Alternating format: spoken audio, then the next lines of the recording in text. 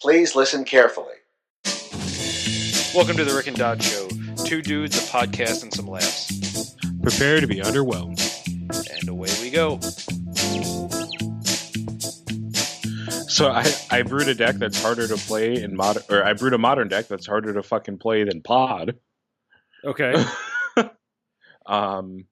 I fucking put together, Jess and I were brewing a little bit because I saw how garbage modern kind of looks right now. Mm-hmm. Any format where like Young Pyromancer, look, as I say this and I love these cards, any format where like Young Pyromancer and like Lingering Souls are A in the same deck and B like super competitive. And dominant. Yeah, like it's probably not good. So I'm like, well, if that could fucking pass for a deck, let's see what we can just fucking put together. So I've been putting together a Reanimator list that doesn't use Goyo's Vengeance. Mm-hmm. And that deck, it's almost to the point where like it can start functioning properly, but fuck, the lines of play on that deck are so fucking convoluted. Yeah. It's like I remember playing it and it was just like, Jesus, this is worse than playing Pod. Well, I mean, that's similar to like what I've been playing in Legacy, where I've basically been playing Turbo Depths.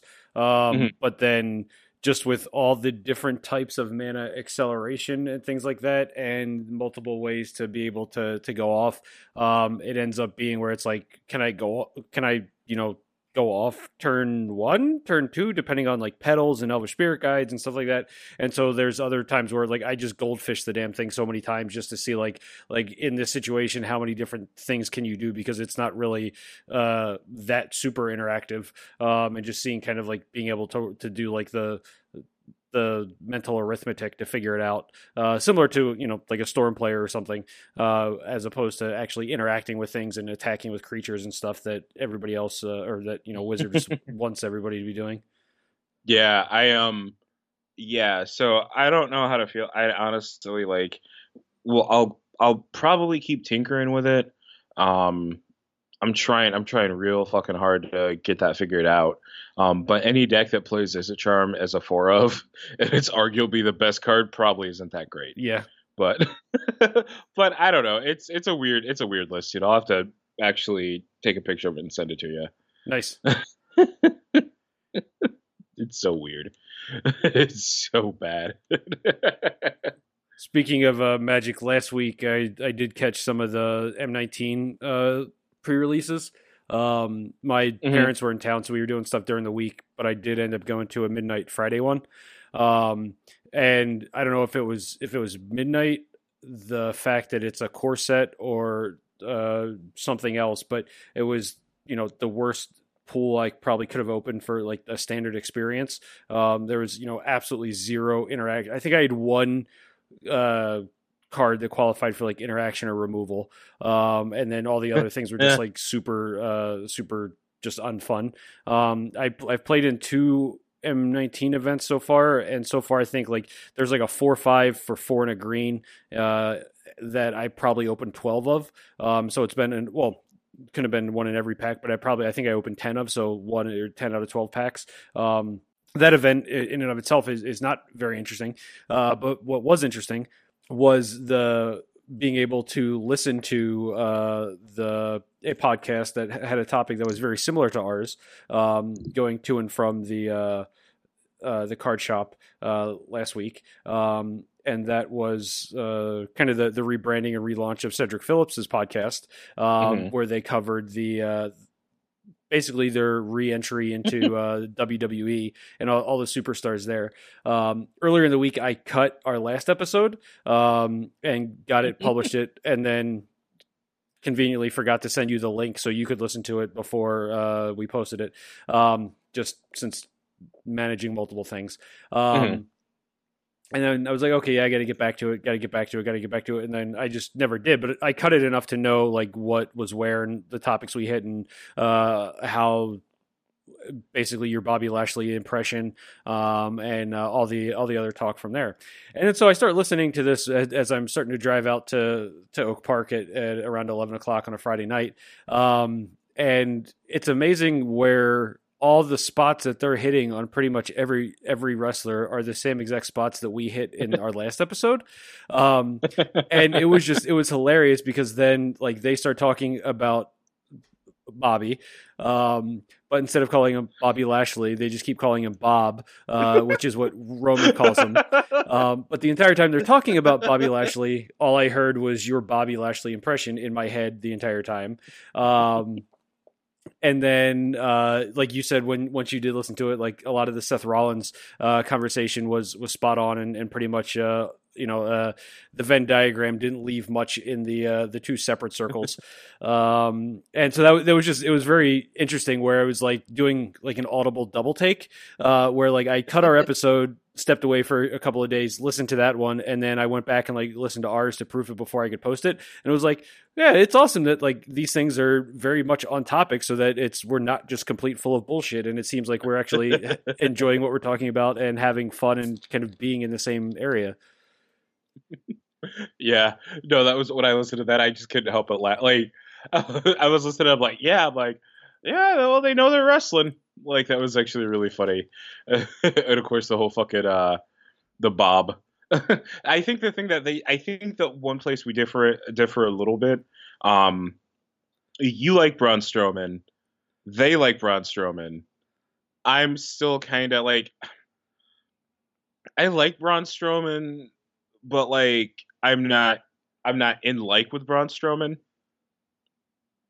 And I really wish you would stop carrying my school books every Monday, every Monday night. No, it's like, but I think that comes from the fact that they honestly don't know what to do with them. But it was pretty much like the only small difference, and it's not even like a large one. Instead of both of the two people in the conversation really liking Braun Strowman, it was just like one kind of liking them and then one really liking them. Yeah. And I mean, everybody's kind of spot on with the anti-Lesnar stuff going now. So It just kind of, they have this problem, they being WWE have this problem, where they're trying to push the next big guy, but you still have this elephant in the room that they don't want to do anything with. And when I was re-listening to the last episode, like the bit about that you have for Strowman going to Lesnar's house and meeting him there. I had to pause it because I started laughing so hard. Like I forgot, or I lost track of where I was when I was editing. Yeah, just sitting at the. There were a couple points actually. It's weird because it's like whatever I say to me is always funny, right? So like that's why I say it, because it amuses me. But like it's always weird when I can never tell if I'm like actually funny or if like I'm just saying stuff that I like. I was like, yeah, like I'm my fucking perfect audience, right? Where it's like, it's like what is that, FUBU? Yep. For us, by us, but instead of I guess okay clothing, it's like fart and dick jokes. So like in my mind, I'm fucking it's a laugh riot. Yeah. On the heels, or not, what's the opposite of heels? Palms, I guess, if you're going the opposite end of the body. Coming up this week on Extreme Rules, and it's interesting that I saw a couple. I subscribe to YouTube channels. I don't know when they started notifying me of alerts, either on my phone or on my desktop, or there's somebody just walking out of a store yelling, "Hey, there's a YouTube update for you." And so I saw a couple this week for. That would be great. You're just like sitting there buying your shame snacks, and some guy's like, "Hey, by the way, there's an update for that one gameplay channel that you watched one time in 2013 while you were trying to get a walkthrough of Final Fantasy VIII." Exactly. And apparently I watch some wrestling videos, and now all the wrestling channels send me like alerts for when they post new videos. Then apparently like some of the results or the planned matches for this weekend's Extreme Rules got released or leaked. I haven't dug into those just to see, so I want to bring them up just so I can see what they do, and then kind of see how they play out and map, and if it's actually going to happen versus not and everything. So I don't have high hopes for this event. The only one that I think is going to pique my interest is probably going to be the Seth Dolph, since you can't say that really easily. Iron Man match, since I was a huge fan of the Shawn Michaels Bret Hart Iron Man match growing up. So I mean that's the main match I have an interest in for Extreme Rules. The rest of them are just kind of map, but we'll see how they go. But I'm interested to see if like some of those the leaks are actually sticking to it or not. Yeah, no, I was gonna say any event where there's a shark cage, any pay-per-view where there's a shark cage being suspended above the ring for one of the kind of marquee matches, it's probably not going to be good. Yeah. I'm like James Ellsworth in a cage, and I'm like, well, this is going to be fun. Well, yeah, especially with James Ellsworth being in said cage. Right. Oh yeah, like no. So I opened the blinds to get a little bit of this natural light in, and man, my neighbors are nosy. I'm sitting here, I'm just sitting here. Well, I've got the mic stand right. I'm waiting on my studio headphones to come in. I don't have the soundproofing up yet in this little corner.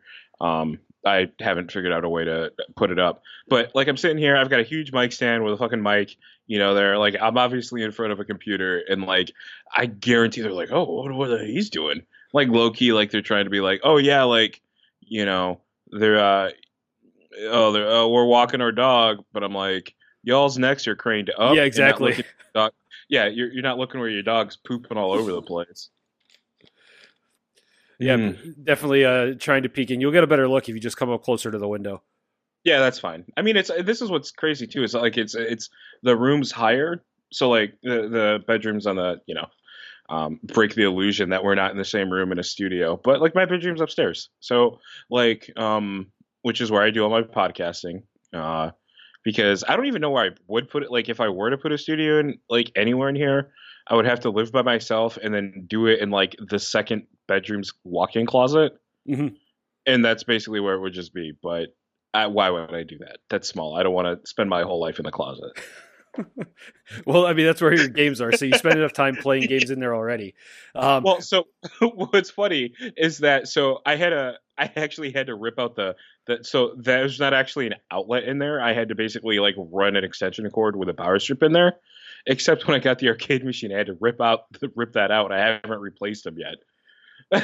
Which is a good segue into what something I actually didn't tell you about last week that I was super excited about, which I was able to get my hands on, not just one, but both of the NES Classic and the SNES Classic. And so I don't know how, like I woke up to some sort of notification, so I can't be completely upset that, YouTube's pushing it out. So there was somebody else that sent me a useful notification that they were in stock at Best Buy. So I think I ended up getting the SNE or the NES Classic at Best Buy. And then we were just out running around last week before the holiday, and we made a pit stop at Target just to kill some time.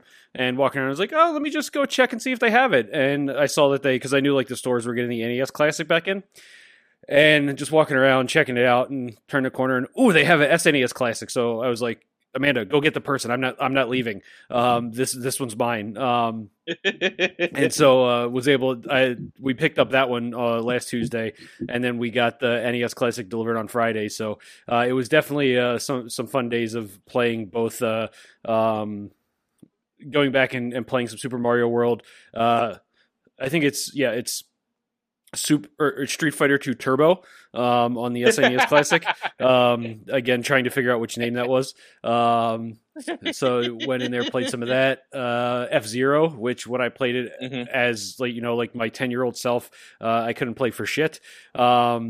But then now you can. Yeah, now I can actually understand what's going on and have some strategy. Playing some Super Mario World and playing. Getting Yoshi and getting to have that fun again while Ollie's jumping on my chest and my face. So I'm trying to play while like craning my neck around him while also like trying to not yet let Yoshi run away. So that's been fun. And then we haven't fired up the NES Classic yet, but I'm super stoked for Excite Bike on that one because that was one game where all of the normal tracks I love and then just building your own tracks were one of my favorite pastimes. You can so they did not, the only thing they literally changed was between version 1 and version 2 technically is the box art. They moved this Nintendo seal and they branded the power adapter. So you can actually still mod that, and it's actually pretty easy. So if you want suggestions for games, um, I can tell you what games would be really fun, what two-player games that are worth having on there, so you could play when you have folks over and that kind of Okay. stuff. Yeah. The big question is, did you bother to play Star Fox 2? I haven't yet. That's been the one I want to. Like I just haven't gotten into it. That was one where I wanted to sit down and actually pay attention to it. Because all the other ones, it was like, how can I channel something from 25 years ago and not really give a shit about how bad I am at playing it? Whereas like if I'd wanted to play Star Fox 2, like that's one where I'd want to jump in and actually try to play it like an actual game. But it wasn't one that I had fired up yet. But maybe this weekend, depending on how much downtime we have before packing. Yeah, so I've gotten a ton of yeah, this is just a weird ton of games I've gotten. I think I picked up Thimbleweed Park. My limited run copy of that finally came. I'm probably one of the few people that actually just I like physical media.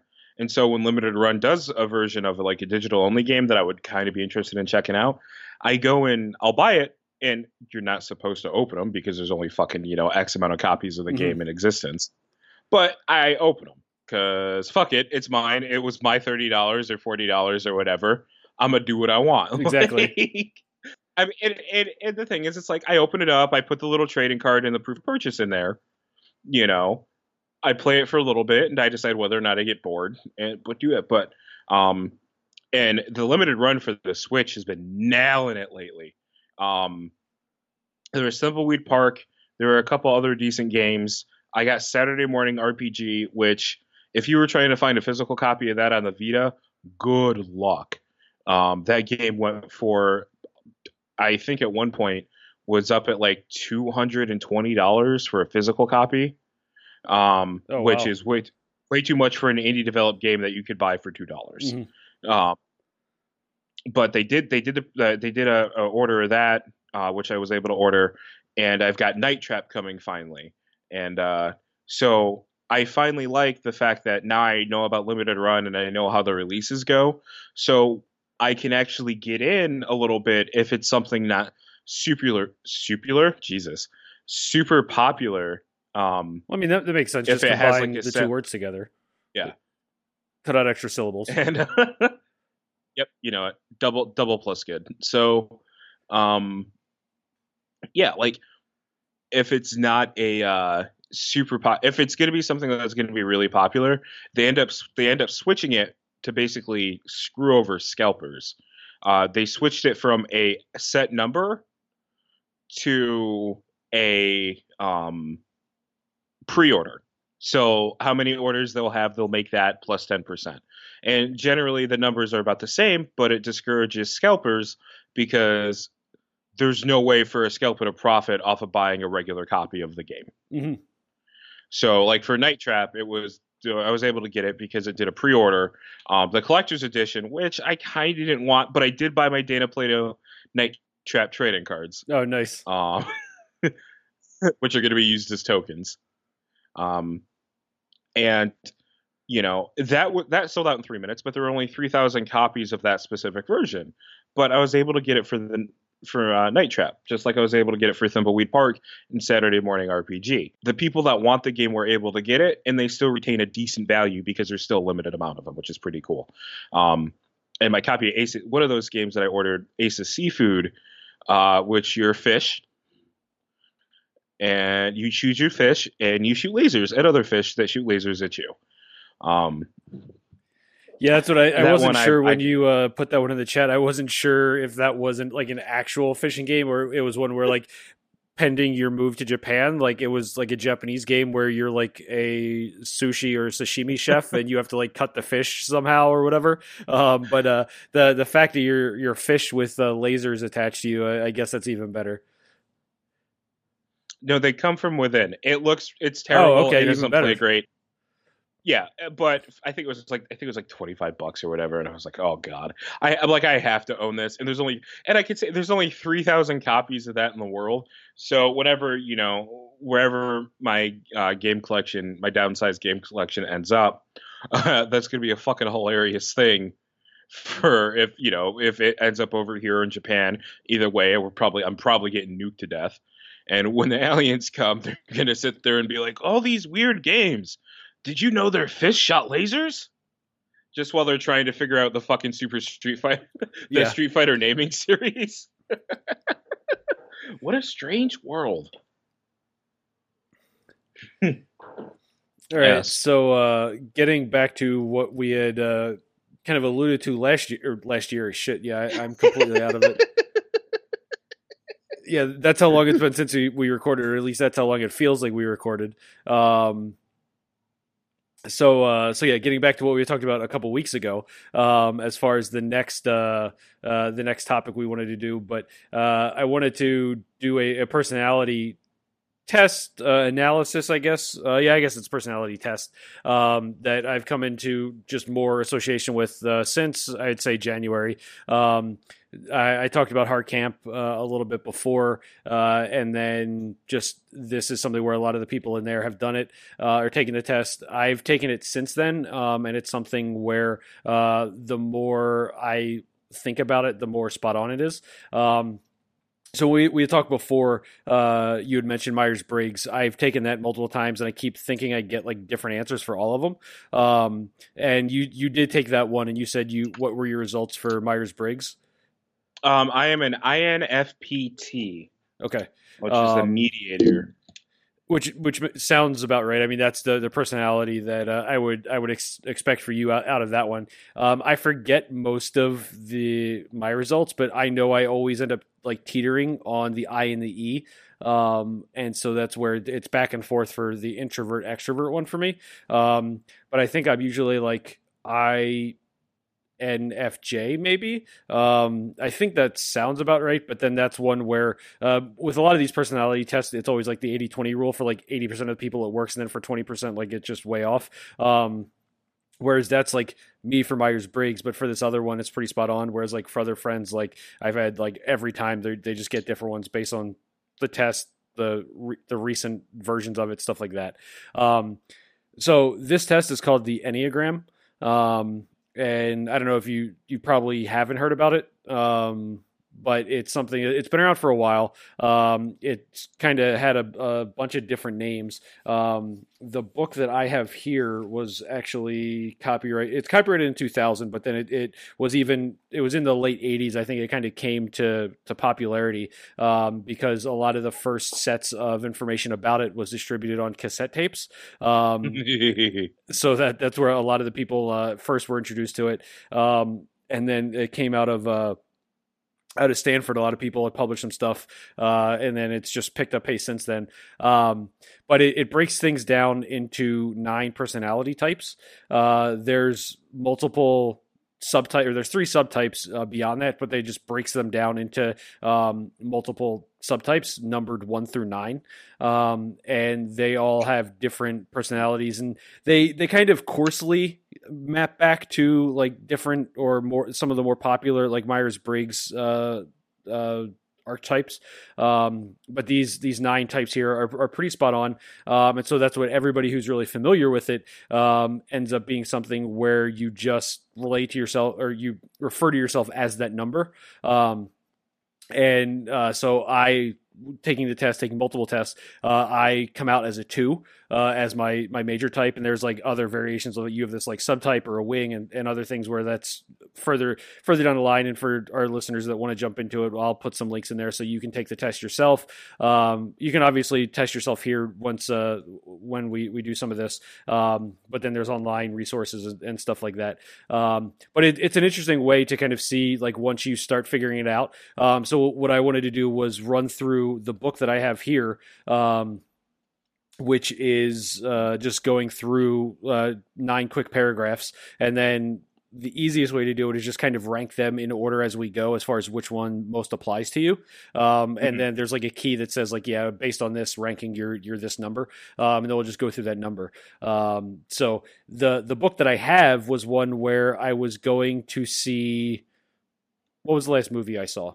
I don't remember now. So that makes for excellent recall. It was one of the, was it Infinity War? Yeah, I think it was Infinity War. Because I went and saw it, and I was sitting up front. So near the theater we have here, there's a used bookstore. And whenever I go to therapy, I always be like, oh, I should come early next time and go here. That never happens. So I was able to actually go early to see Infinity War, and I was like, oh, I'll kill time at the bookstore. So there really wasn't much there. So I turned to walk out, and at the end of one of the book aisles was this book on the Enneagram. And we had just been talking with a bunch of friends about it. I was like, okay, so I should get this, just make it worth it. So I go take it up front, and it's $2. So that was the most serendipitous $2 that I'd ever spent.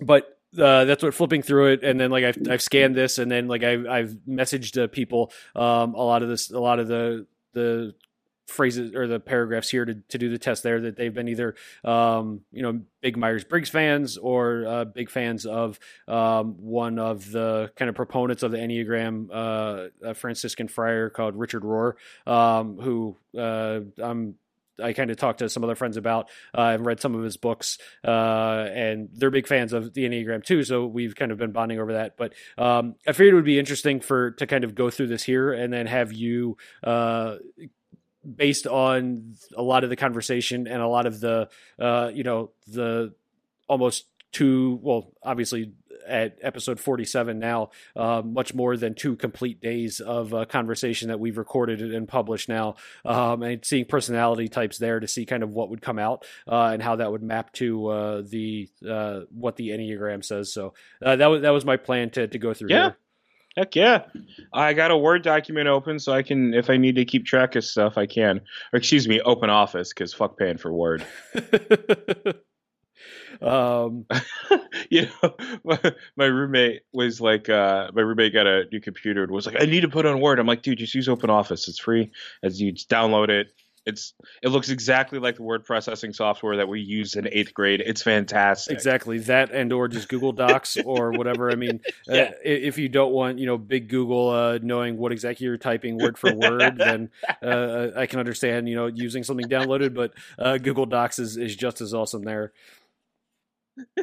So yeah. So anyway, like my roommate was like, "Can you help me with trying to figure out some bill stuff?" I was like, "Yeah, I'll help you, dude." And we're going through it. I'm like, "Why do you have a subscription to Office?" I'm like, "You don't need this." But how will I type? There's free things. Yeah. Use them. The only reason now, like I actually had, so I've got Office 365 at home, and I forget why I got it. I think I had it because I needed to do something on my PC that was very specific to PowerPoint, and for just word processing, it's fine to use whatever. But PowerPoint is very fickle between like transporting like between the open formats and then getting in there. So I just don't want to deal with it. So I got a 365 subscription, and then I was about to cancel it, and I realized with the 365 subscription, you get 1 terabyte of OneDrive with that. And based on me having, a 10 gig Dropbox account for the past 12 years, and then paying $2 a month for Google Drive, getting 100 gig, paying essentially $70 for the year for a terabyte of OneDrive plus Microsoft Office. Like that for me is just flipping the script where like, oh, now I'm just getting Office as a throw-in as opposed to just paying for the software. And so that's where like, it's like, oh, I need to save this. Fuck it. Throw it on OneDrive. I got to back up all of our episodes that were the raw footage of our episodes. Fuck it. Throw it on OneDrive. There's like 300 gig of like our just raw recordings on OneDrive. So now that's where I'm like, I'm totally a sucker for that like loss leader plan where it's like, yeah, like just throw in OneDrive for it and see if they want to stick to it. So now I'm like, yeah, I'm already there. I've got all my shit there. I'm not going to go anywhere. So I'll just keep paying for Office and not worry about it. So that's that's the kind of predicament that I'm in, or the sort of Stockholm syndrome they gave me. But at the moment, I'll allow it. Yes, Yes, no, which is good. I actually think one of the things we need to do is we need to just put all of our plugs together so we can just plug them at the end of episodes. Yeah. Because now, I will. Well, I'm actually really excited to do this personality thing here. Um, but before I forget, I've already booked a room. I will be attending Southeast Game Exchange in South Carolina. So if by some miracle anyone who listens to us is going to be there, just I'm a guest. I'm not I don't have a panel this year. I tried to weasel my way into one, but didn't work out too well. And so just come say hi. I'll be probably just wandering around, touching stuff. If anybody that happens, we do talk a lot about gaming and wrestling and stuff. So I don't know. There could be some overlap.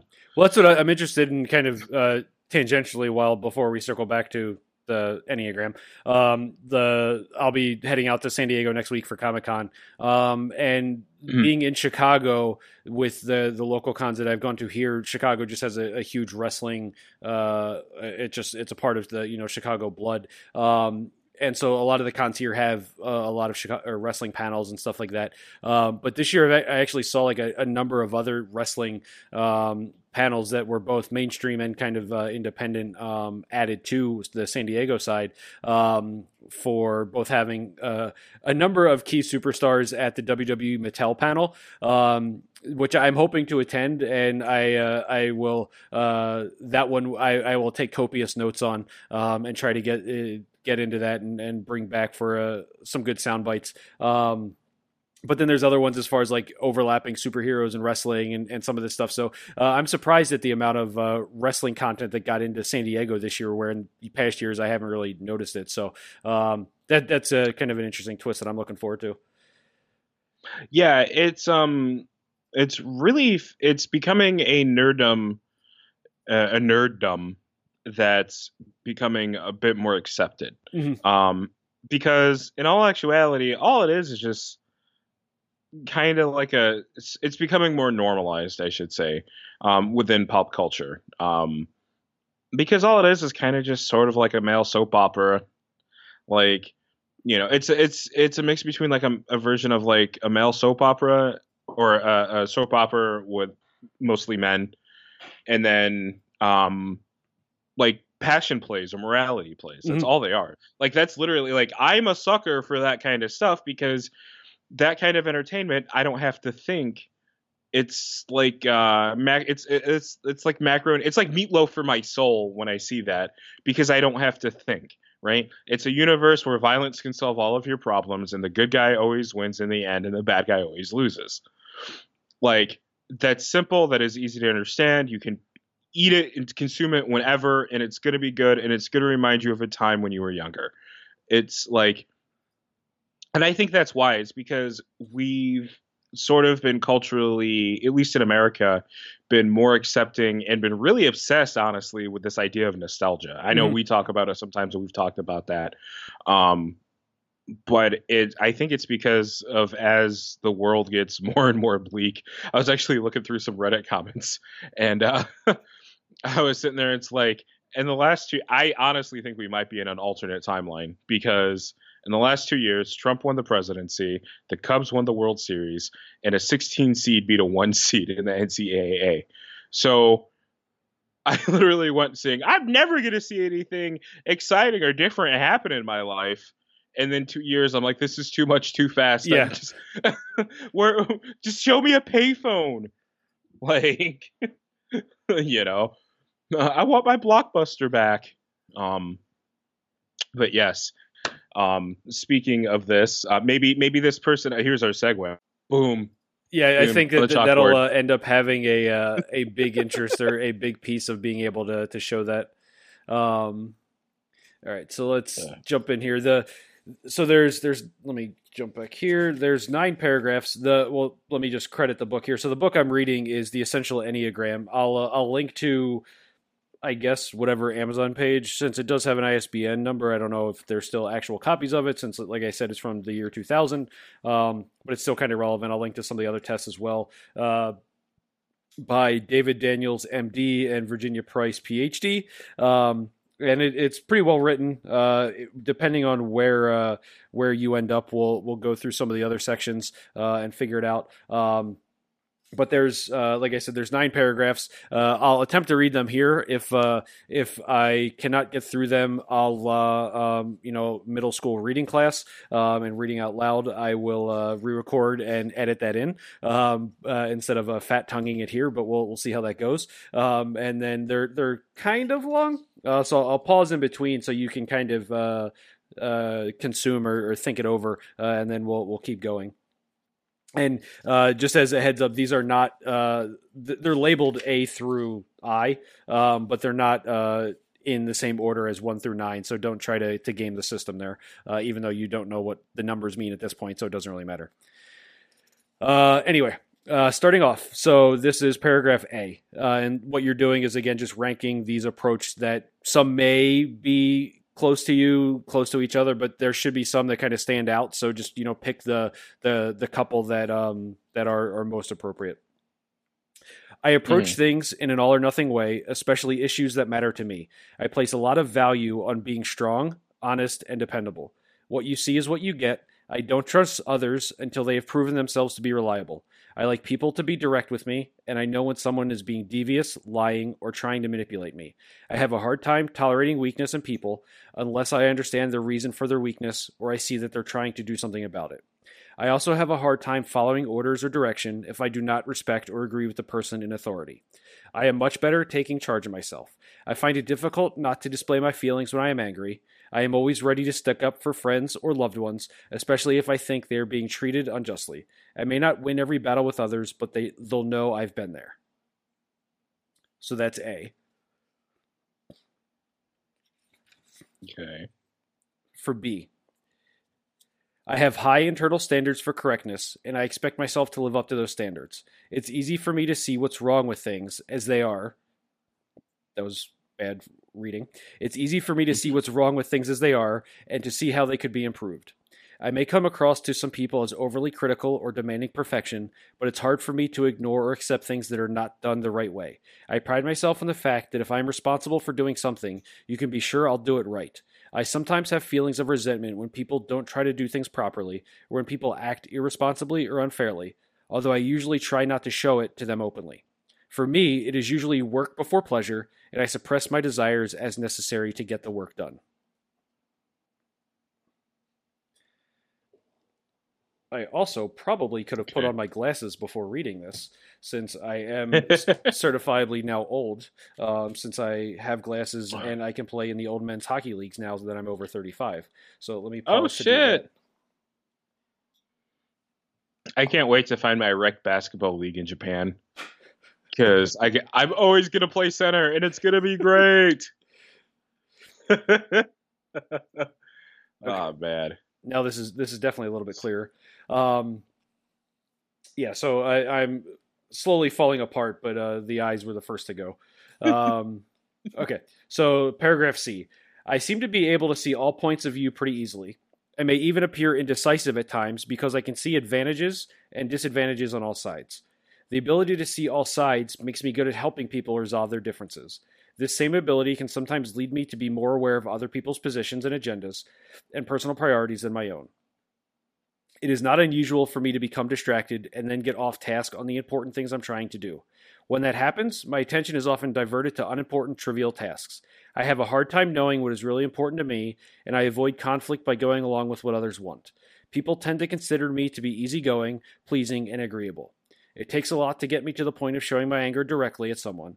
I like life to be comfortable, harmonious, and others to be accepting of me. So I have to pick the one I'm the most like. So yeah, so we're a third of the way through. So what I did, the way this has it is it basically has pick your top 3.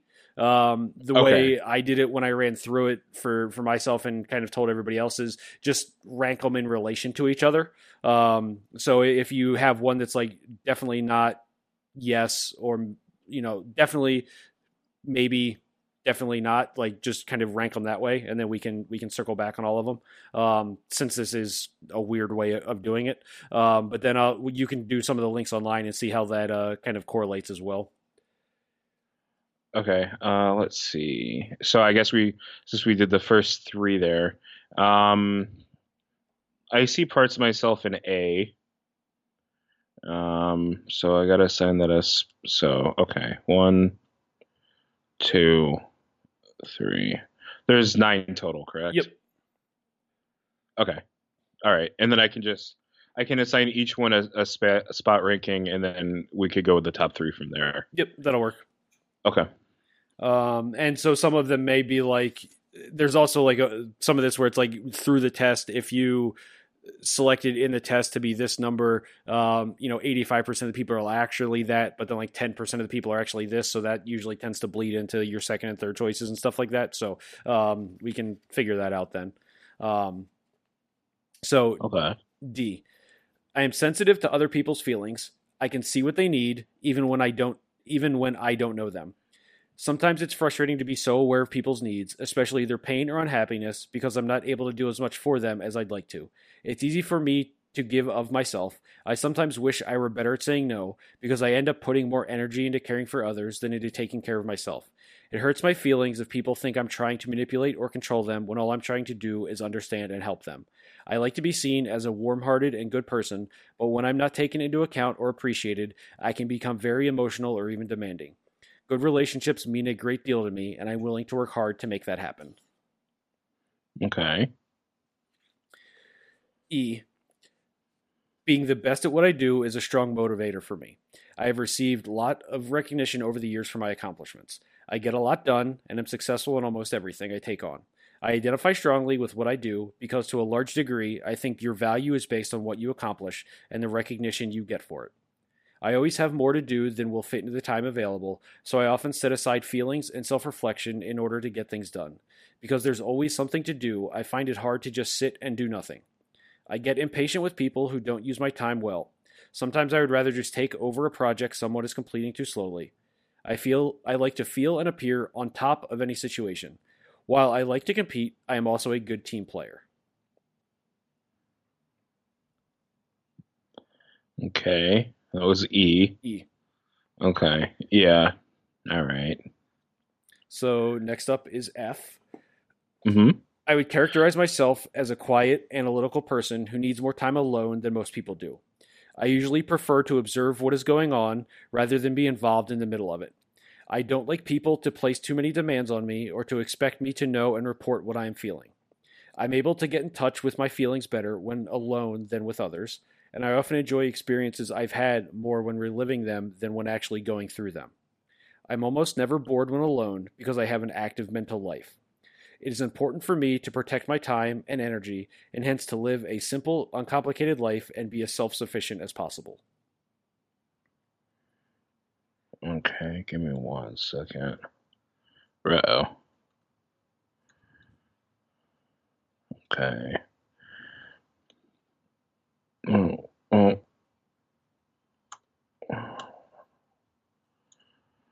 Should have did this in a spreadsheet. All right. Here's the real point. Here's the real test. All right. So we did F. So we're on G. Yes, we're G next. Oh, all right. So my alphabet's 7 for 2, or seven out of 9 so far. It's exciting. And these last three are three of the longer ones, so they will take a little bit longer to read. They're probably about as long as A, where the last couple have been pretty short. So this is G. And it's interesting for me as I read these to apply them to you as well. So I'll be interested to see what you ended up coming out as. I have a vivid imagination, especially when it comes to what might be threatening to safety and security. I can usually spot what could be dangerous or harmful and may experience as much fear as if it were really happening. I either always avoid danger or always challenge it head on. My imagination leads to my ingenuity and a good, if somewhat offbeat, sense of humor. I would like life to be more certain, but in general, I seem to doubt the people and things around me. I can usually see the shortcomings in the view someone is putting forward. I suppose that, as a consequence, some people may consider me to be very astute. I tend to be suspicious of authority, and am not particularly comfortable being seen as the authority. Because I can see what is wrong with the generally held view of things, I tend to identify with underdog causes. Once I have committed myself to a person or cause, I am very loyal to it.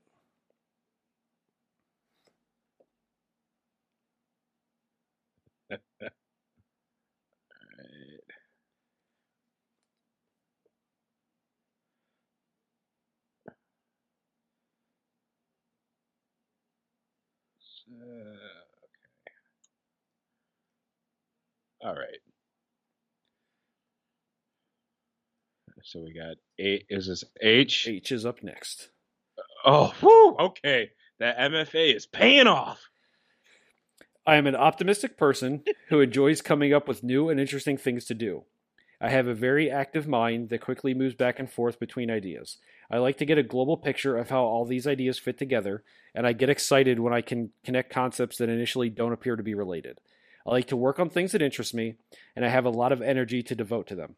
I have a hard time sticking with unrewarding and repetitive tasks. I like to be in on the beginning of a project during the planning phase when there may be many interesting options to consider. When I have exhausted my interest in something, it is difficult for me to stay with it because I want to move on to the next thing that has captured my interest. If something gets me down, I prefer to shift my attention to more pleasant ideas. I believe people are entitled to an enjoyable life. All right, here comes the last one. And by your account, that should be I. Oh, yep. Oh, goodness. So we're Oh, still on track. yep. Oh, fuck. All right, that's fine. So That's fine. Top three are all that matter, right? yeah, just I mean top three. We can Okay. talk about the other ones, but as long as you know which top three and kind of which one really stands out above the others, you should be fine. Okay. Okay. All right, that's fine. Because I have two. I have two. Was it? I'm missing an eight, but that's fine. Okay. I'm a sensitive person with intense feelings. I often feel misunderstood and lonely because I feel different from everyone else. My behavior can appear like drama to others, and I have been criticized for being overly sensitive and over amplifying my feelings. What is really going on inside is my longing for both emotional connection and a deeply felt experience of relationship. I have difficulty fully appreciating present relationships because of my tendency to want what I can't have and to disdain what I do have. The search for emotional connection has been with me all my life. The absence of emotional connection has led to melancholy and depression. I sometimes wonder why other people seem to have more than I do, better relationships and happier lives. I have a refined sense of aesthetics, and I experience a rich world of emotions and meanings. mm, yeah, I mean, yeah, that's tough. So I can tell you which ones definitely I'm most likely not going with, and that's E. Let me just go and delete that and go and delete them as we go. E, D, um, there are B, Okay. um,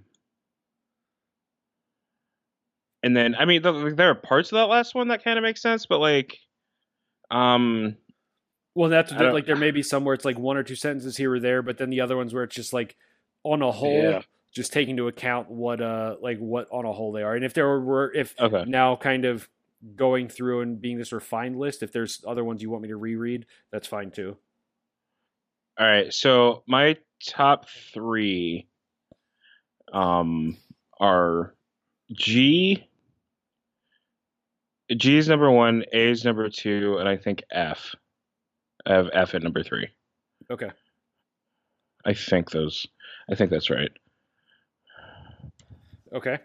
Um, so based on this, we've got let's see. So we've got that one, we've got this one, and I don't want to read all of the key here to have people map it so Hmm. that they can check it out. But we'll go with some of these numbers here. So let's go with this one first. Um, so as I said, they end up going numbers 1 through 9. Each of the numbers Hmm. have a different name or kind of super type associated with them, which is interesting based off of your reaction here.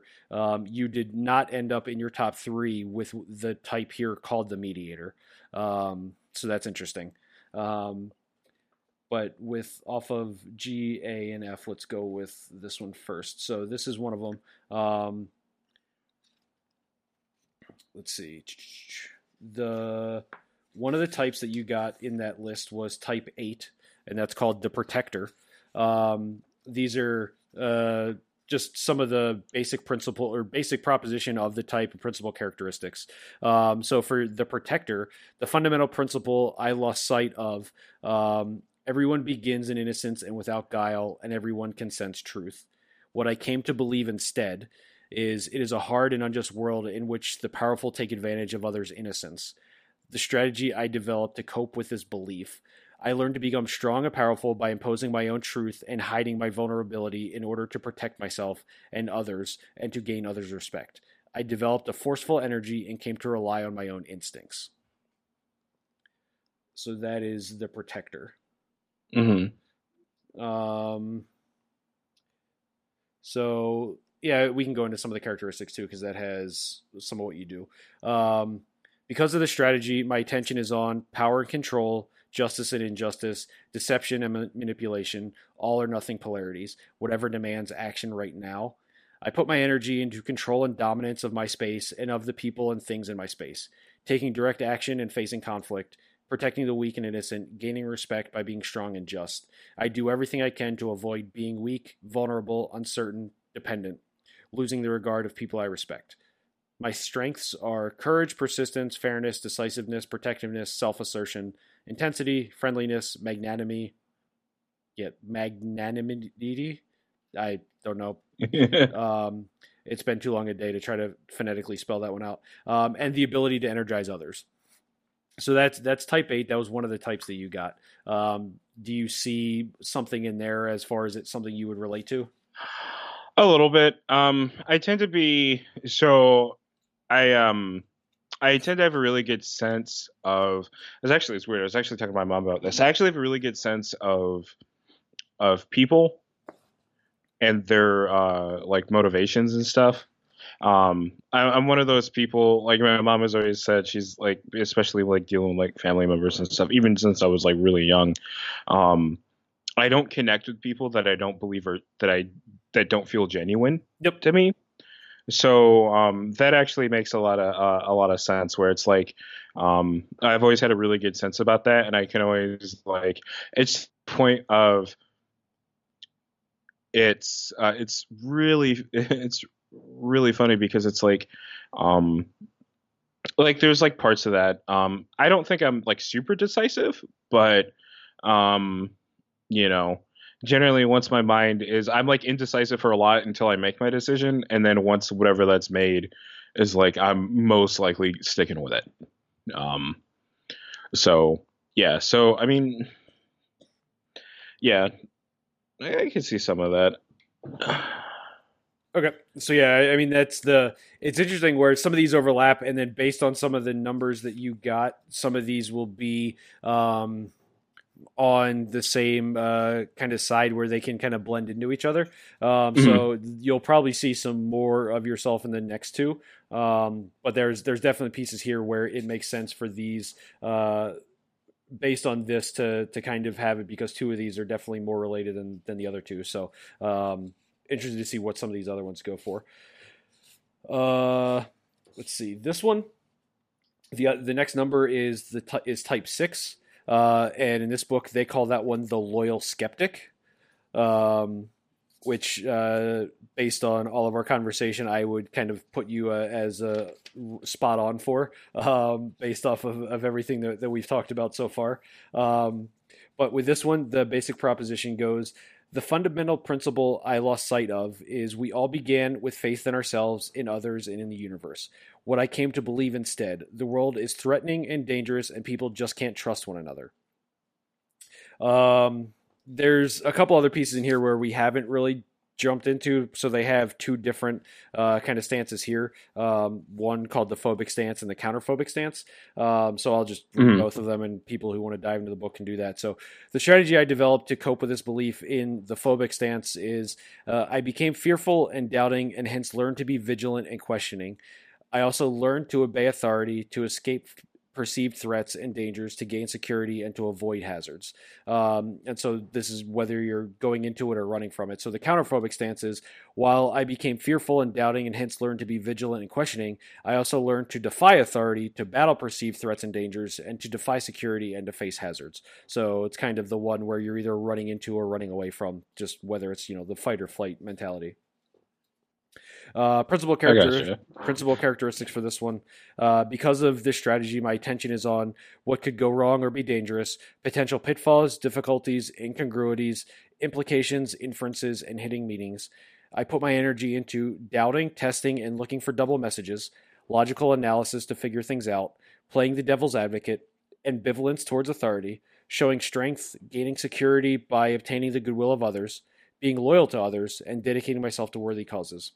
I do everything I can to avoid being helpless or not in control of the face of danger or harm, succumbing to danger or harm. It's good that you avoid succumbing to danger and harm. Getting stuck in doubt and contrary thinking, alienating people I depend on by contradicting or opposing them. And my strengths are trustworthiness, loyalty, thoughtfulness, questioning mind, warmth, perseverance, responsibility, protectiveness, intuition, wit, and sensitivity.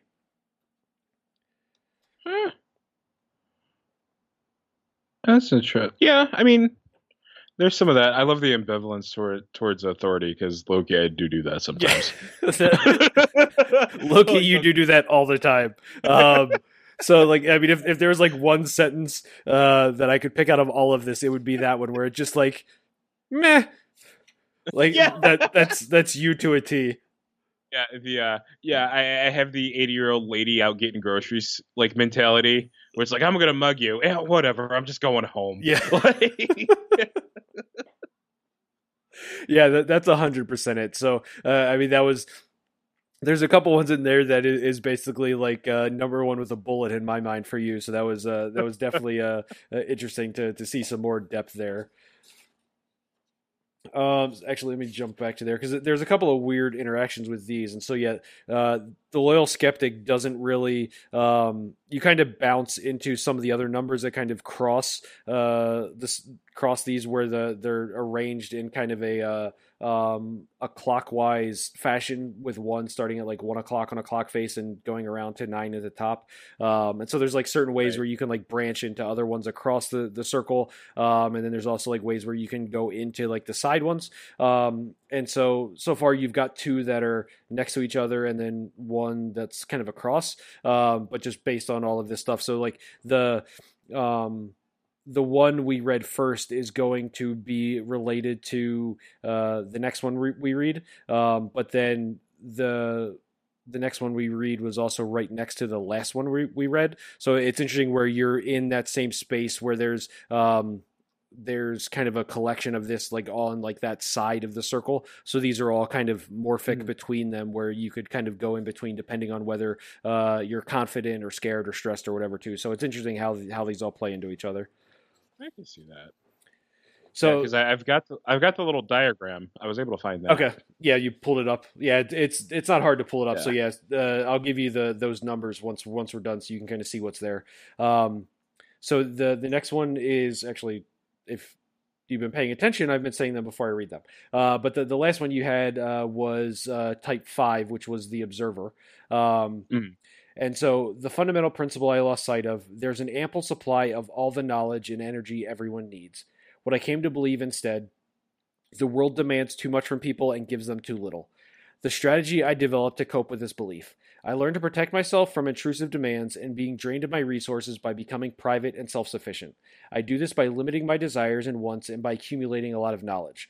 I developed a sense of avarice, but only for things I could not do without.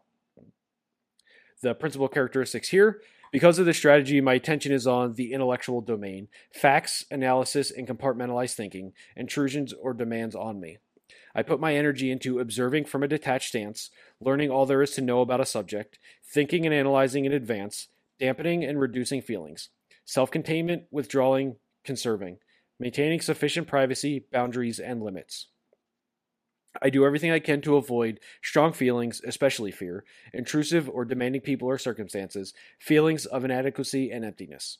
My strengths: scholarliness, being knowledgeable, thoughtfulness, calmness in crisis, being respectful, keeping confidences, dependability, and appreciation of simplicity. Yeah, I can see that. I'm looking through some of the examples on this site that I'm on, and it just makes me giggle that Georgia O'Keeffe. As far as the Whenever or people or personalities that fit into certain numbers. yeah, that always makes me laugh because whenever I want to like say something looks like a vagina, but say it classically, I just say it looks like a Georgia O'Keeffe painting.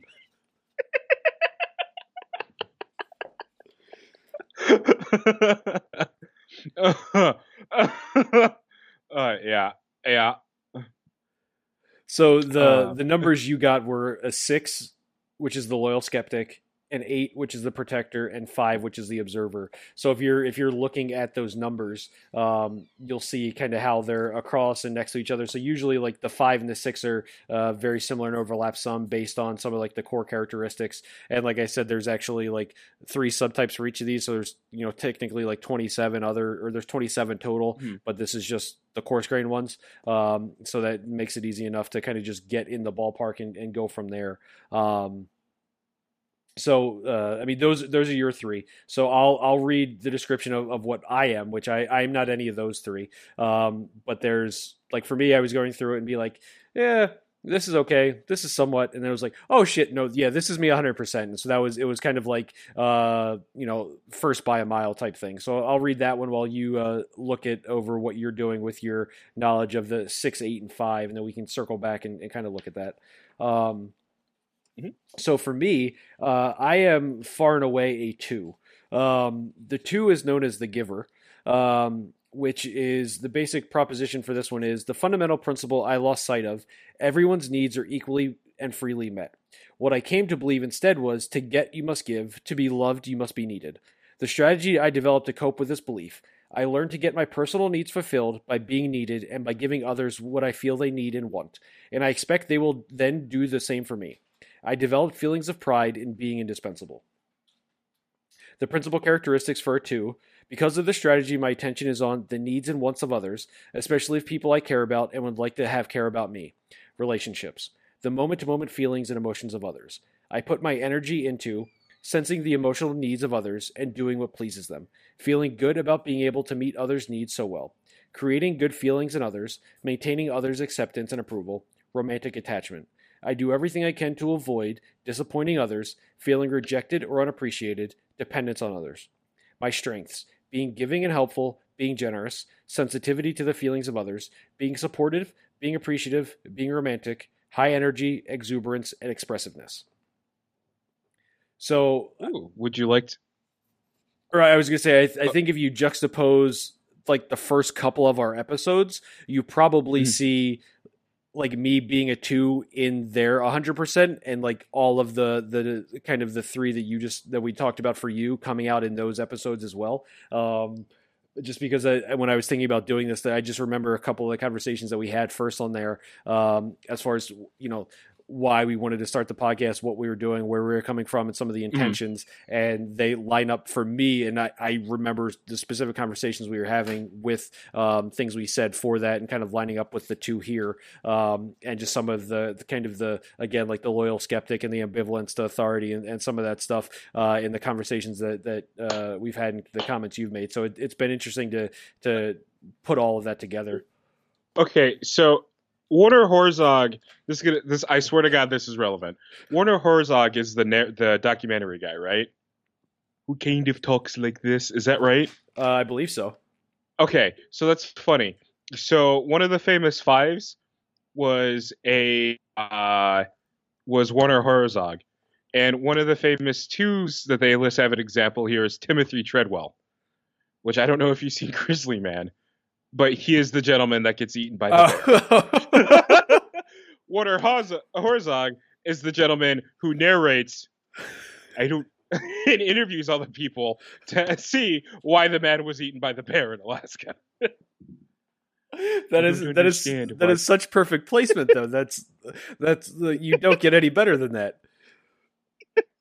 Yeah, your famous 2s are all exciting. You get Stevie Wonder. Like I would just say my personal heroes: Nancy Reagan, Stevie Wonder, and Monica Lewinsky. That's interesting. I wonder how they were. I don't know if that is just like forecasting or mapping for some of those. I mean, I don't know how much, based on what you would need to assess that if Monica Lewinsky has either come out and said that, or if they're doing that from a number of interesting pieces for that compared to some of the other people. But I think they're it's basically forecasted because one of your other famous twos is "Damn it, Jim, I'm a doctor." Nice. So I don't know. I don't know if our audience base are actually Dr. McCoy, Bones from Star Trek. I'm more of a next gen guy myself. I mean, you got Patrick Stewart, LeVar Burton, and Whoopi Goldberg. So you know. Which number was that? Oh no! Oh, that was as far as Next Generation. Sorry, yeah. Yeah. I was talking about Star Trek. I don't know why I like I don't even like any of that nonsense. I just really like Next Generation for some reason. I think it's because I grew up when it was in like super syndication. Yep, every weekend on Saturday afternoon it was running on Fox 45. I was watching it left and right. Yep.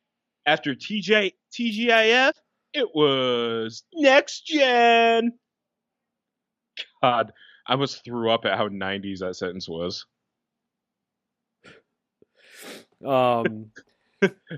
So I mean, it's been interesting to talk about this because again, like I can refer to myself as a two and kind of see a lot of the reasons why I do things, and even like I said, a lot of the things we've talked about here, and just intentions and reasons for doing things, kind of come straight out of that. And then as like you listen to more and more stuff, there's a couple other podcasts I've been listening to that I've been binge listening to, for on the Enneagram, and kind of listening to people that are in similar areas, as well as people that are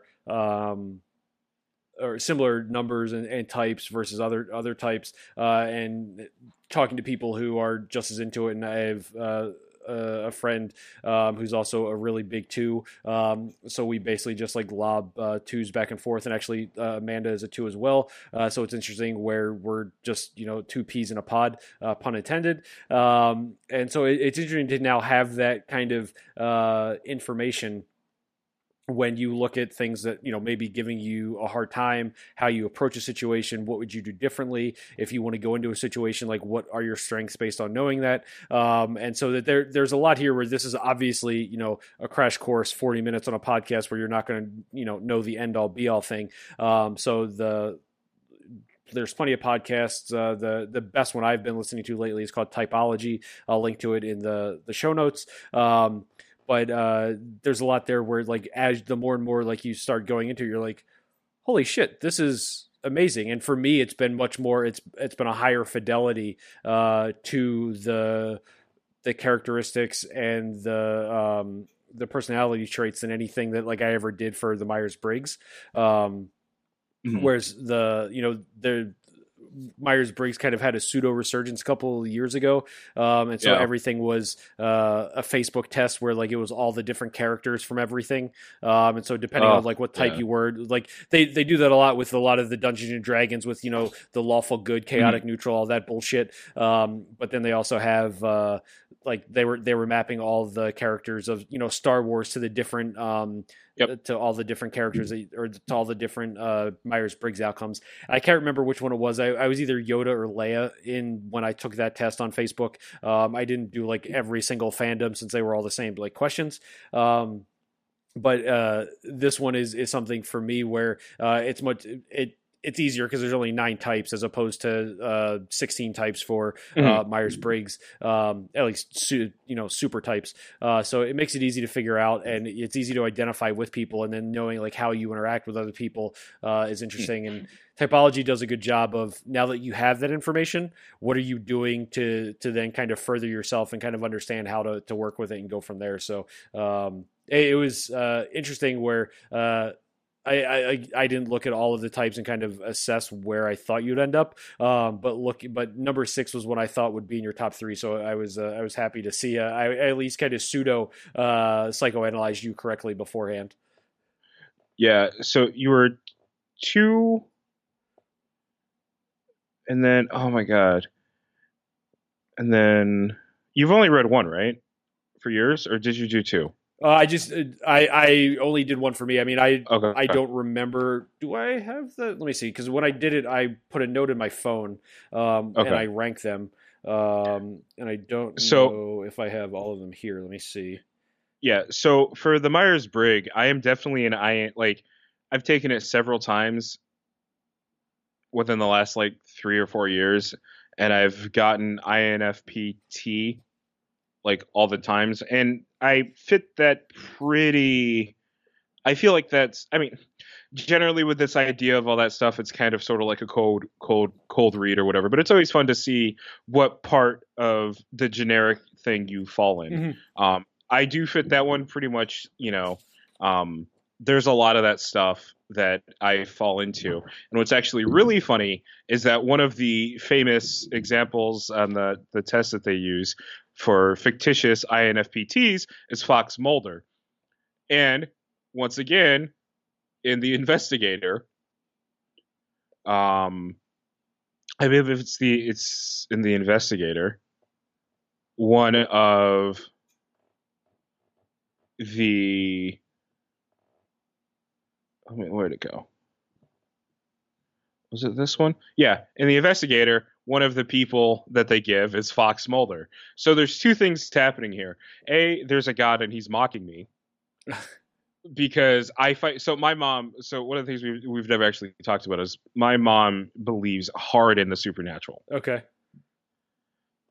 Like ESP. So part of the reason I've never been so big into horror and everything, or any of that like creepy stuff is because that's what my mom was like really into when I was growing up. So aliens, Bigfoot, this ghosts, psychics, like you could watch an episode of Stranger Than Fiction or Beyond Belief, Fact or Fiction, and she would be like, "Well, that's all just real." Like, I love my mom, obviously, but like it would always just be like, well, that's everything. Well, which one of these is fake? Because all of those things are real. So, um, yeah. So like she's always in that. So I think that's like God's way of being like maybe there are aliens because like it's one of the things like. It's one of the things she's like, you know, she's believed we haven't talked about this before, but I'm generally a doubting Thomas when it comes to the supernatural and paranormal. Hmm. Um, you know, I you know, it's weird because like sometimes you can like sometimes in certain moments you can like kind of tap into like like a heightened state or whatever and feel things that you normally don't feel, but like you know um yeah, like I don't believe there are aliens, you know, because like if there were aliens, they would have found us by now, and we would not be doing a podcast. We'd probably be building more pyramids. Um, to quote The Simpsons, "Don't blame me. I voted for kudos." um, so yeah, but like stuff like that, or like the like all the ideas of like creepy feelings and supernatural experiences are basically just kind of like the equivalence of, or it's basically your body realizing that you're probably not in a safe place anyway, not because you're in danger by the supernatural, but because I don't know, maybe you're in a haunted cave with like really sharp looking stalagmites, like Hmm. fucking like, oh gee whiz, maybe I shouldn't be here. And then like you feel that and you feel like your body's flight or flight kick in, and then fucking Johnny down the street goes, oh, this cave just must be haunted. Like I don't know, I think there's an explanation for everything, but I guarantee that's probably God just mocking me. Like there are aliens, dipshit. And we're gonna keep comparing you with these these personality tests over and over again to the one guy who's famously known for believing in aliens outside of the what is it, the History Channel guy? Yeah, aliens, dude, Yeah, yeah. or aliens, man. Sorry. Yeah, I mean that's where like it's usually like I give it about 30 seconds, and if they're not talking about aliens on History Channel, I move on. So that's always really funny to me. And I found this site. It'll be interesting. I found this Enneagram Institute site. Let me see which sites. I have too much crap on my desk. I can't see my keyboard that I'm actually typing. I think that may be one of the ones. So yeah, so Enneagram Institute is one. That's one where I think that they, when you take the test, they want you to give an email. Or no, that one's their. That one The, is for that they one. want you to buy a code. Yeah. Let's see if we do test. Yeah. Eclecticenergies.com has a couple of different Enneagram tests where one is a classical Enneagram test, and then they have one with what they call the Enneagram test with instinctional subvariants. So the either one of those, I've gotten both the same results there. But there's a good number of these that are all referenceable, and then they have a number of books that are linked on that one. So most of the ones that the online tests that folks have done and have been pretty confident in have been Eclectic Energy. So that's ECLECTICENERGIES.com, and I'll definitely link to that one in the show notes. Okay, so this one's set up differently. I got that. So, because on this one, it asks you basically, it'll be interesting to see if it's the same as, if it's the same. I wonder how long this Yeah, is. so this one ends up being 14 pages. Okay, maybe we'll do a recap for next yeah. episode. So it ends up being one where it's more along the lines of all of the other tests that are out there. And so that's where it's interesting to get the different types of tests that are using different forms of questioning to get you into this. And so, I mean, it's something where like you can do this and be like, oh, I think I'm this area. And so I was like, yeah, like I did this, and I was like, I'm a two. So I was in one of my therapy sessions. I was like, I'm sure you know about the Enneagram, and I was like, so I'm a two. She's like, yeah, I know. I'm like, okay, I'm glad we just got that off the table. And I just by looking at this book, I was able to self-assess myself spot on. And then we moved on from there. But then other people like, well, I feel like this one at times or this one at other times, and people are like, well, yeah, you move in between them. So I mean, it just depends on like whether the eclectic energies test has like you answer like all these questions in like no, partly, or yes, and then obviously it's like kind of like a spider heat map graph, depending on where you sit versus just like a coarse grain ranking of stuff. So it's not too bad one way or another. But yeah, so if you want to go ahead and do this, and then we can kind of come back and kind of see where you come back to this at next week in comparison to your coarse grained 6, 8, and 5. Kind of off the cuff assertion from the book. That'd be interesting. Yeah, no, it's exciting. I always like these things. I've got tomorrow off anyway, so I mean, I should probably be learning Japanese to be honest, but This will help you learn more I've been about yourself, so you can then, when you make the move, you know how to handle yourself there. yeah. No, I'm just so I'm just so excited. People tell me I apologize too much. So I'm just so excited to go to a country where all they do is apologize all the time. That's not Canada. So I'm really excited. Yeah, So like I expect you to go the other way of that, and basically like everybody tells you to apologize too much, so now you're just gonna be like, oh, fuck off. yeah. No, I'm just gonna leave the country. Like I apologize. Sorry, I obviously don't fit in here. So I'll just go to another country. Is there any time frame that you're looking for towards Japan yet?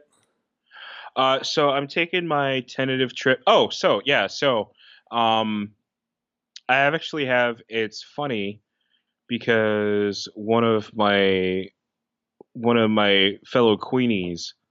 Um, I hate that we call ourselves that for Queens at Queens University.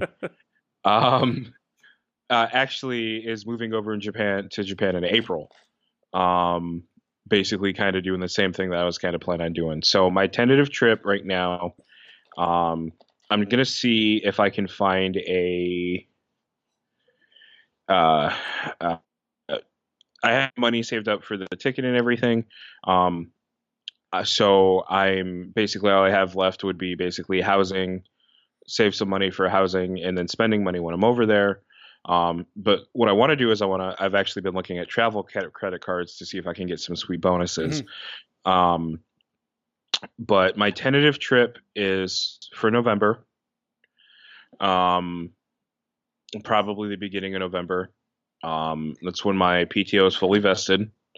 Um, I applied to a residency. We'll see if I get in. It's called the Watering Hole. I don't know. I don't know if I'll. I don't honestly don't know if I'll go because it's kind of expensive, and I'm not sure. They haven't really done a good job of selling me on it Mhm. because so I like basically went through and applied for it, and um, you have to obviously you pay for the application process for this just for someone to basically go, yo, you're probably not good enough for this. Thanks, Scott Vacanum. Mhm. Um, fucking take my $100 and don't even send me anything besides a canned response. In case you're listening, then I think okay. Well, I would say this regardless. Their program's important. I just wish I was good enough to get in. Um, but like so I like basically barely made the deadline, and then they pushed the deadline for it by 2 weeks. Yeah. So which basically just means like me and one other dude applied, and they're like, ugh, like, like not these people. But yeah, so um, there'll be that's kind of weighing in that because that's actually between the 26th and the 1st of next the end of the year, beginning of the year. Okay. Uh, so like that's all like pop, pop, pop, really close together with my trip. And then basically when I come back, I can either decide if I basically refer to this trip that I'm taking when I like talk about it to a lot of folks is it's basically my free month of Netflix to see if I like Japan enough to basically go over there or live there. Yep. Um, and that's basically the equivalent of it. So when I come back, I can either see do I want to go back? And if I do want to go back, I can start applying for work immediately, and I'll probably have something within a certain time frame. So I can I'll have something. I'll definitely be, I'll definitely be there by the Olympics in 2020, and I'll probably be there. Um, I'll probably be there. Um, Most likely around when their school year starts. So either sometime I'd probably either go at the end of the year or beginning or end of their school year or the beginning of their school year. Um, so yeah, so um, it's interesting. It's getting closer. It's still kind of scary. I've just been thinking about it, but that's kind of the tentative plan. I've been looking at flights a lot more lately because I have to my either it's going to be this month or next month I get my passport. So Cool. um, because yeah, apparently you don't have to wait 6 months anymore to get your passport. So Well, that was a lot more reading this week than I expected to from me. So that was now I can go go back to my hidey hole of shame for not needing to or not being able to read in public settings, and or at least I tried to slow it down a little bit more than I usually do. So we'll see how it comes out on the other end. But depending on if people listen to it sped up anyway, like I do, where I listen to all podcasts at 25% faster anyway, it doesn't really matter. So we'll see. if it makes you feel any better, for my thesis reading, and not to get how many MFA references can I make in this one podcast today? In my thesis reading, we had a 15-minute block that was assigned to us to read. Um, Apparently, I must have been one of the few people ever in history to go, do we have to use the full 15 minutes? And they're like, no. I'm like, great. in 12 minutes. So my thesis was 40 pages, 40 poems, right? For some of you that have seen my poems, they're basically you could fit them on side of Snapple on Snapple caps and water bottle labels without like, they're short. So Side note, interjection. We made barbecue chicken tonight in the crock pot, so I just opened the barbecue thing and put it in there. The barbecue sauce that we got basically had like a Snapple fact under the lid of the barbecue sauce. ooh, I didn't. That was the first time I'd ever seen that. So now everybody's getting on that gig from Snapple. So that was just interesting. But you can go on now. obviously maybe they'll be coming for my crappy poems soon. Um, yeah, and if you've seen them, they're all relatively short. They're usually realistically like one or two sentences broken over a couple different stanzas. Um, I read 14 poems. I was timing it out again. I had read 14 poems in like 10 minutes. And I was like, out loud reciting them. And I was like, fuck, I'm not going to go up there and read my entire thesis. like, so I literally was like, all right, we have X amount of time of filler, make a couple jokes. Because this is a thing. So this will probably be an entirely another topic. Um, are you familiar with the term poet's voice? Uh, I could be. Okay. If you've ever, you'll, as soon as I describe it, you know exactly what I'm talking about. If you've ever been to a reading or anything or seen someone read anything, it's the certain way that they approach how they read it. So, and it's this really flowery kind of pace that's overslowed. Like here, I'll give you an example using this little bit of this test I Yeah, I have. mean, just kind of making it Yeah, more overt and more of a drawn out performance reading as opposed it's to contemporary just pace or reading it. anything. Yeah, and it ends up hurting the work where they're like, I am always aware of what needs to be corrected. It is important for me that I must be admired by others. It's ironic that I'm reading these sentences while trying, like, giving an example of that voice. And many people do admire me. Like, Hmm. it's that kind of like weird pacing. I don't read like that when I read poems. I just read them because all my poems I strive for intensity and urgency in my poems. So if it's something urgent, it needs to be said quickly. So I don't read like that. So, yeah, it's easy for people to read 8 fucking poems in 15 minutes when, oh, how the dandelions fell on the sidewalk when you're like, well, no shit, man. Like, yo, it's cheating. Um, so yeah, so that's the whole thing. And I actually spent like a few hours a couple weeks ago, actually more than a few hours, like probably like 2 days, just researching poet voice and then recording myself reading things to see how fast or to see if I did that. And it was just pretty funny. So yes, no. So I say don't worry about reading anything fast. That's I would say that's how normal people do it. Yeah, But exactly. And this isn't a Toastmaster presentation either, so I don't have to worry about that. Please listen carefully.